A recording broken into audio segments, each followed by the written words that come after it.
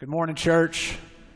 If you've got your copy of God's Word with you, whether you're worshiping with us at home or here in the sanctuary, go ahead and turn to Mark chapter 12.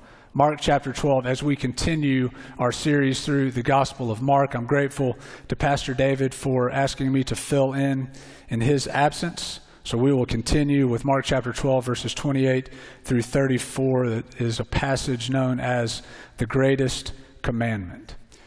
It seems like in our culture, we are interested in greatest questions. Questions of who is the greatest or what is the greatest. And in fact, people have even proved this morning, as I've shared this in the other two messages, that we have these debates about who is the greatest leader of all time. And so some may say we certainly have Jesus mentioned in there. We would maybe have Julius Caesar, Alexander the Great, Gandhi. Some would say George Washington, Abraham Lincoln. Some would say Winston Churchill. So who's the greatest leader in history? And then it seems like we especially like the debates of who are the greatest sports players. So who's the greatest baseball player in history? Who's the greatest baseball player in history? Some would say Hank Aaron, Mickey Mantle. Some would say Babe Ruth. Some would say Willie Mays. If you're a Braves fan, you may think more recently about Chipper Jones. Pastor David would no doubt want a Cubs player to be mentioned, whether that be past or present. And then maybe who's the greatest football player of all time? So this is where my point has been proven this morning. Who's the greatest football player of all time? So some may say Joe Montana. Others may say Jerry Rice. Others may say Tim Brown. Or more recently, quarterback Tom Brady. And so where people have proved this morning is on the comments I've received after services of, Brad, you didn't mention an Auburn player. Brad, you didn't mention an Alabama player. And so Ben Hale, who's on staff here, our pastor of missions and evangelism, he said, Brad, how can you not mention Bo Jackson? So Ben wants Bo Jackson's name to be mentioned as the greatest football player. And then Alabama fans after the second service are like, Brad, you didn't mention any Alabama players. So you got plenty to choose from. So maybe Joe Namath, I don't know, we can throw in an Alabama player. And it's not because I'm an Alabama or an Auburn fan, but we like to have those debates. And so some may say, well, let's talk about who's the greatest coach or who's the greatest basketball player. That seems to be one that is common, and it usually boils down to Michael Jordan and LeBron James, who's the best. Some may throw Kobe Bryant in there. I always really liked watching Larry Bird play growing up. I liked watching Michael Jordan play growing up, and I would cast my opinion on who is the greatest, but that's not necessarily important or why we're here this morning. Or we could also get into what is the greatest movie. What's the greatest movie in history? What's the greatest movie there is? And so we could talk about that. And that's really a matter of taste and a matter of flavor and opinion on movies. So we could name some of those. Some of my favorites are The Gladiator, Remember the Titans, The Patriot. Those are some of my favorites, so you can see what kind of movie I like. And so these greatest questions, they go back even to the time of Jesus. And we see one mentioned right here in Mark chapter 12. That this scribe comes up to Jesus and says, Jesus, which is the greatest commandment? Which commandment is the most important? And Jesus doesn't just give him one, he gives him two. He says, love the Lord your God with all your heart, soul, mind, and strength. Love God above everything else. And love your neighbor as yourself. And our response to these two commandments, more than any of the others, reveals what's most important to us. It reveals what matters most to us. And what we see throughout the Gospels is that Jesus is after our heart. He's after your heart, and he's after my heart. He wants total allegiance to him. And so our response to these two commandments that Jesus ties together as one reveals our heart. So let's look at Mark chapter 12, verses 28 through 34. And one of the scribes came up and heard them disputing with one another.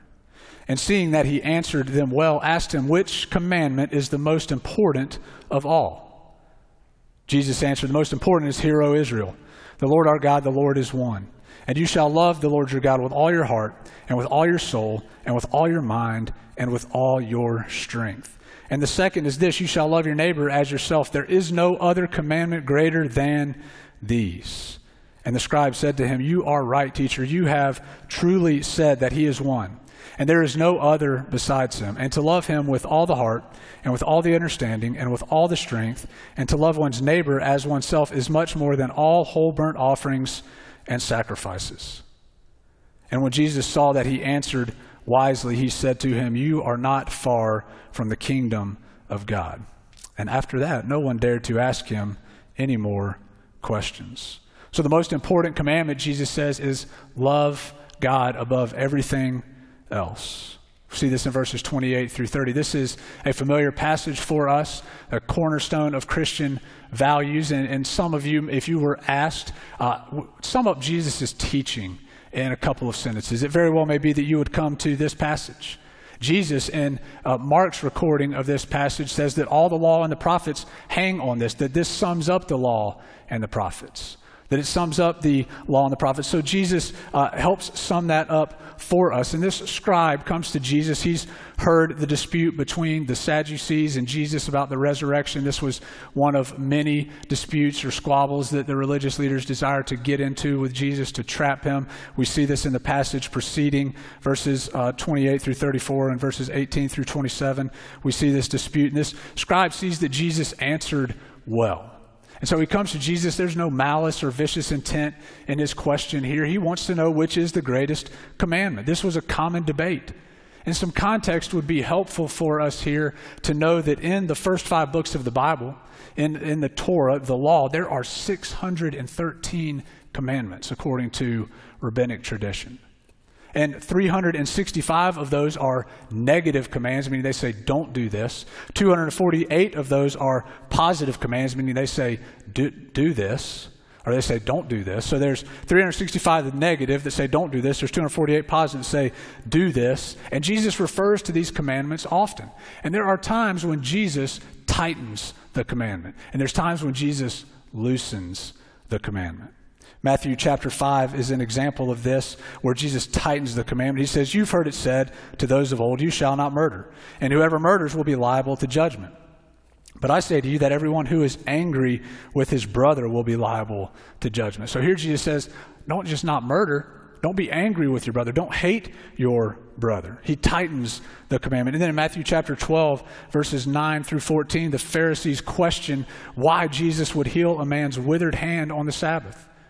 Why would Jesus do this healing on the Sabbath, this work on the Sabbath? And Jesus says, "Which one of you who has a sheep, if it falls into a pit on the Sabbath, will not take hold of it and lift it out? Of how much more value is a man than a sheep? So it is lawful to do good on the Sabbath." Jesus can tighten and loosen the commands because he is the fulfillment of the law and the commandments. He came to fulfill the law, and he did so in his perfect life. And he hears this scribe's question, and he gladly answers him. And he takes us to the heart of the commandments, to the heart of what really matters in life, and that is to love the Lord your God with all your heart, with all your soul, with all your mind, and with all your strength. He responds quickly and precisely to this young man, and he quotes the Shema from Deuteronomy chapter 6, which says this, "Hear, O Israel, the Lord our God, the Lord is one. You shall love the Lord your God with all your heart, and with all your soul, and with all your might." This was a common confession that devout Jews would quote, they would recite it in the morning and in the evening. So this was a familiar passage to these religious leaders. This scribe would know this well. In the Shema, it tells us that our God is God alone, and we're called to love him, worship him, and be devoted to him above everything else. And the Shema also, as we read through it, it instructs us that to love God is to obey his commandments. That it's to instruct them to our children when we sit down, when we lie down, when we rise up, reminding ourselves, reminding our children of God's faithfulness and for us to be obedient to his commands. What does it mean to love the Lord your God with all your heart, soul, mind, and strength? What does it mean to love God above everything else? Notice the repetition of the word all in this passage. 4 times the word all is used. And it emphasizes the all-embracing nature of how we are to love God. It's a response of total love and devotion to our God. The use of heart, soul, mind, and strength shows that it's with every fiber of our being that we love him. It appeals to our 4 emotions, or to our emotions of our emotions, our spirit, our thought life, our mind, and our physical body. It speaks to the totality of our being, that our emotions, our spirit, our thought life, and our physical body. Sam Storms is a pastor in Oklahoma at Bridgeway Church, and he provides some really helpful introspective questions to help us think about our love for God. Here are some of those questions. There's 6 of them. They'll be on the screen as we walk through these. Is God the all-consuming passion of my life? Is God the all-consuming passion of my life? That's that totality of our love for God, all-consuming passion. Question number 2, do I have a deep, intense, and abiding affection for God? Do I have a deep, intense, and abiding affection for God? Question number 3, am I loyal to my God with an exclusive love? We see throughout Scripture that God will have no rivals, that we can't serve 2 masters because we'll love the one and hate the others. He will have no other idols before him. We'll have no other gods before him. Am I loyal to my God with an exclusive love? 4th question, do I enjoy spending time with my Lord? We enjoy spending time with those that we love. We enjoy spending time in the presence of those that we love and we care about and that we're devoted to. So do I enjoy spending time with my Lord? Question number 5, do I do things that please my Lord and increase his joy? Do I do things that please my Lord and increase his joy? Or do I do things that displease him and that dishonor him? 6th question, do I talk with my Lord as much as I can?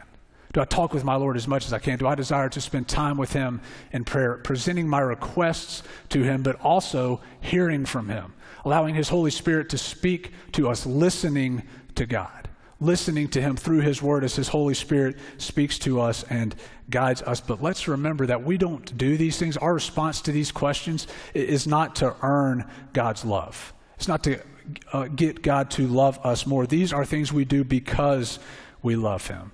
John, the apostle, captures it well in 1 John chapter 4 and verse 10. He says, and this is love, not that we have loved God, but that he loved us and sent his son to be the propitiation for our sins. It's not that we loved God, but that he first loved us. And that's what he says in verse 19 in 1 John chapter 4. We love because he first loved us. God doesn't accept us because we love him. We obey and we love God because he accepts us in and through Jesus. And we're often tempted to wave our good deeds around. We're often tempted to wave our love and obedience to God around in front of others and in front of God, saying, look at these things that I do, because we think God will love us more. We think others will think more highly of us. And so we are tempted to wave these things around. But that is exactly the opposite of what Scripture teaches. We can't earn God's love. Jesus teaches the opposite. He teaches us that while we were yet sinners, Christ died for us, says the Apostle Paul. That while we were yet sinners, Christ died for us. When our righteous acts are like filthy rags, God loves us. When we were still dead in our sins and transgressions, God sent Jesus to pay the penalty for our sins, to make us alive in Christ, so that we can be taken from being spiritually dead to being spiritually alive. It is only through his love for us, displayed in his son Jesus on a blood-stained cross, that we can be made right with him, that we can love him. Our obedience does not earn his love. It's our response to his love. The most important commandment, Jesus says, is love the Lord your God above everything else. And the second goes right together with it. The second goes together with the first. Jesus will tell us, love others genuinely. Love your neighbor as you love yourself. Verses 31 through 34 is where we see this. Jesus gave this scribe more than he asked for. This guy he wanted to know the most important commandment. He didn't ask for the 2 most important. He wanted to know the most important. Jesus says, love the Lord your God with all your heart, soul, mind, and strength. He says the second is this, love your neighbor as yourself. Jesus pulls these 2 commandments together. These 2 commandments go together, and they go together because how we respond to the first will determine how we live the second. How we respond to the first will determine how we live the second. Our love for God will be made known by the way we love our neighbor. When we obey the second, it exposes that we have fully and wholly embraced the first. These 2 commandments, Jesus says, are not to be separated. He ties them together as one: love for God and love for others. Tim Keller says it this way: when Jesus says all the law must boil down to love God and love your neighbor, he is saying we have not fulfilled a law by simply avoiding what the law prohibits, but we must also do and be what the law is really after, namely love. We must also do and be what the law is really after, namely love. Jesus boils down these two greatest commandments. He sums up all 613 as love. Love for God, love for neighbor. John, again, captures this well in 1 John 4:21, and this is the commandment we have from him. Whoever loves God must also love his brother. John's saying you can't claim to embrace the first if you don't live the second. And so is this a self-centered love? This could sound selfish. Love your neighbor as yourself. But we need to be reminded that each one of us is created in the image of God. We're created by his redeeming and creating love. And so to not love ourselves is to call into question God's wisdom and goodness in creation. But when we read that we are to love our neighbor as ourselves, it's our response to God's love. That when we fully love God, it turns our love for ourselves to an outward love for neighbor and helps us practice Philippians chapter 2, verse 4, to put the interest of others above our own interest. It doesn't mean that we don't meet our own needs. It doesn't mean that we don't seek to fulfill our own needs and take care of ourselves. What it means is that we seek to love and serve our neighbors and to care for them with the same energy, passion, and zeal that we seek to take care of our own needs. That we love our neighbor as ourself. Many of you are familiar with the 19th century French novel by Victor Hugo, Les Mis, that one of the most powerful opening scenes of any novel. It was also made a Broadway musical. It was made into a movie in more recent years. And in Les Mis, in that opening scene, we see Jean Valjean, this bitter criminal, he's released from a hard labor camp in France. And as he's released in the night, he stumbles into the home of a priest. And as he stumbles into this home of the priest brings him in and welcomes him and gives him food and lodging for the night. And in the middle of the night, Jean Valjean begins to steal silver from the priest. And he begins to stuff silver into a bag. And the priest hears the commotion. He gets up to go see what is going on. And Jean Valjean beats him over the head, knocks him out, and he takes off with the silver, stealing the silver from this priest. Well, not too long after that, the police catch Jean Valjean and they bring him back to the priest and they say, hey, he told us you gave him this silver. And the priest says, I did give him the silver.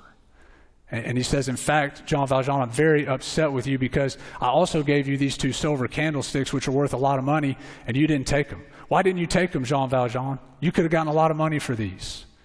And of course, the police are stunned by this turn of events. Jean Valjean, no doubt, is stunned by this turn of events. The priest is standing there still bruised and bloody from him having beat him over the head in the night. And the police released Jean Valjean, and the priest walks over to him and he says, don't you forget it. Don't you ever forget it. You have promised to become a new man, and now I give you back to God. And the rest of the story is about Jean Valjean becoming that new man, that a recipient of great love, a recipient of extravagant mercy, a recipient of great grace and mercy, he becomes a giver of great love and mercy. He becomes generous with love. He becomes generous with grace. He becomes generous with forgiveness. And this is what happens to you and I when we are really transformed by the good news of the gospel of Jesus Christ. It transforms our life to where we love God above everything else and we love our neighbor as ourselves because we have experienced the grace of the gospel in our life, and it changes us from the inside out. That's why these 2 commandments go together. Jesus says there's no other commandment greater than these. He doesn't say commandments greater than these. He ties them together. One commandment. There's no other commandment greater than these. Love your neighbor as yourself here. Just like the Shema was quoted from Deuteronomy, love your neighbor as yourself is quoted from Leviticus chapter 19. And as we love God, we love those who are created by God in his image. Neighbor is not a restrictive word. It includes all humanity, including our enemies. To love our neighbor means we love those who may be difficult for us to love. To love those who may treat us in a way that we wouldn't want them to treat us, but we treat them as we would want to be treated. We love our enemies. We love those who are difficult to love. D.A. Carson is professor emeritus of New Testament at Trinity Evangelical Divinity School in Chicago, and he provides a really helpful examination of Leviticus chapter 19, where Jesus quoted, "Love your neighbor as yourself." And where we see this commandment, D.A. Carson notes that loving your neighbor means a lot. And he lists other things that are listed about loving our neighbor in Leviticus chapter 19. So in the same way that we ask ourselves introspective questions about our love for God, we can hear this list from Leviticus chapter 19 and evaluate how we're doing in loving our neighbor. He notes that loving your neighbor as yourself means a lot. It means, among other things, that you will care for the poor, that you will not steal, that you will not lie, that you will be fair in your business dealings. How are you doing in being fair in your business dealings? That you'll care for the deaf and the blind, that you'll deal justly with all. How are you doing dealing justly with all? That you'll avoid slander, that you'll not jeopardize the life of your neighbor, that you'll not hate your brother or sister, that you will rebuke your neighbor when necessary for their good.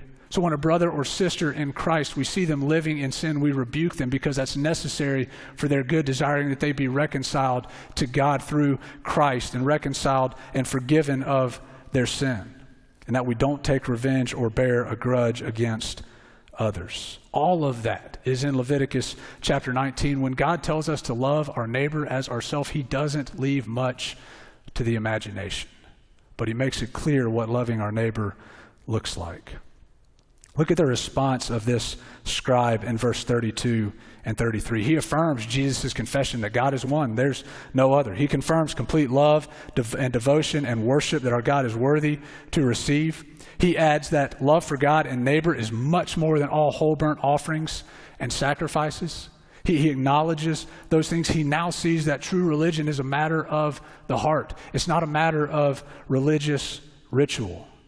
And so as he's beginning to see this, Jesus acknowledges to him, he says, "You are not far from the kingdom of God." What does Jesus mean by this response to the scribe? Does he mean work harder and you'll get it? You're close, but work harder and you'll get it.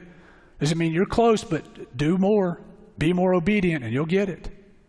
What Jesus is helping this young man see is that he is now seeing the heart of the matter. That is, love God above everything else. Love your neighbor as yourself. This scribe is beginning to see that obedience to the law will never earn God's favor. It will never give us entrance into God's kingdom because there's not enough obedience. There's not enough good things that you or I can do to measure up to God's holy standard.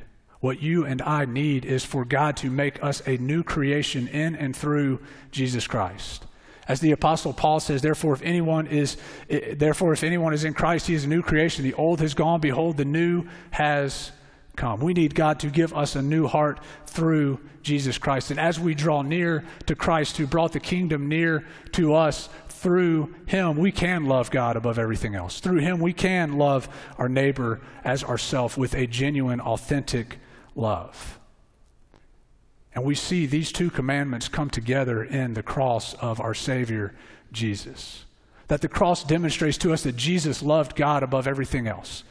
What does he say before he goes to the cross when he's in the Garden of Gethsemane? Not my will be done, but your will be done. Thy will be done. He's surrendering to God's will out of love and devotion to him. And then the cross demonstrates his genuine, authentic, unconditional love for us, that while we were yet sinners, Christ would go to the cross for your sins and for my sins. We see this commandment come together in the cross. So I ask you this morning, what do these commandments reveal about your heart? Where is your heart? Do you love the Lord your God with all your heart and with all your soul and with all your mind and with all your strength? And do you love your neighbor as yourself? Jesus, King of Kings and Lord of Lords, says there is no commandment greater than these. Let's pray together.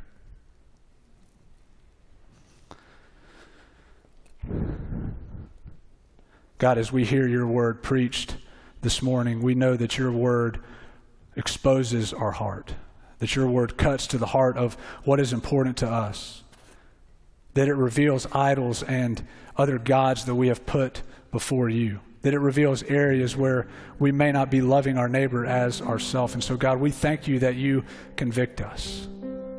Thank you that your Holy Spirit guides us into truth. And God, thank you that through your Son, Jesus Christ, who came to fulfill the law, he gives us redemption and reconciliation through his cross.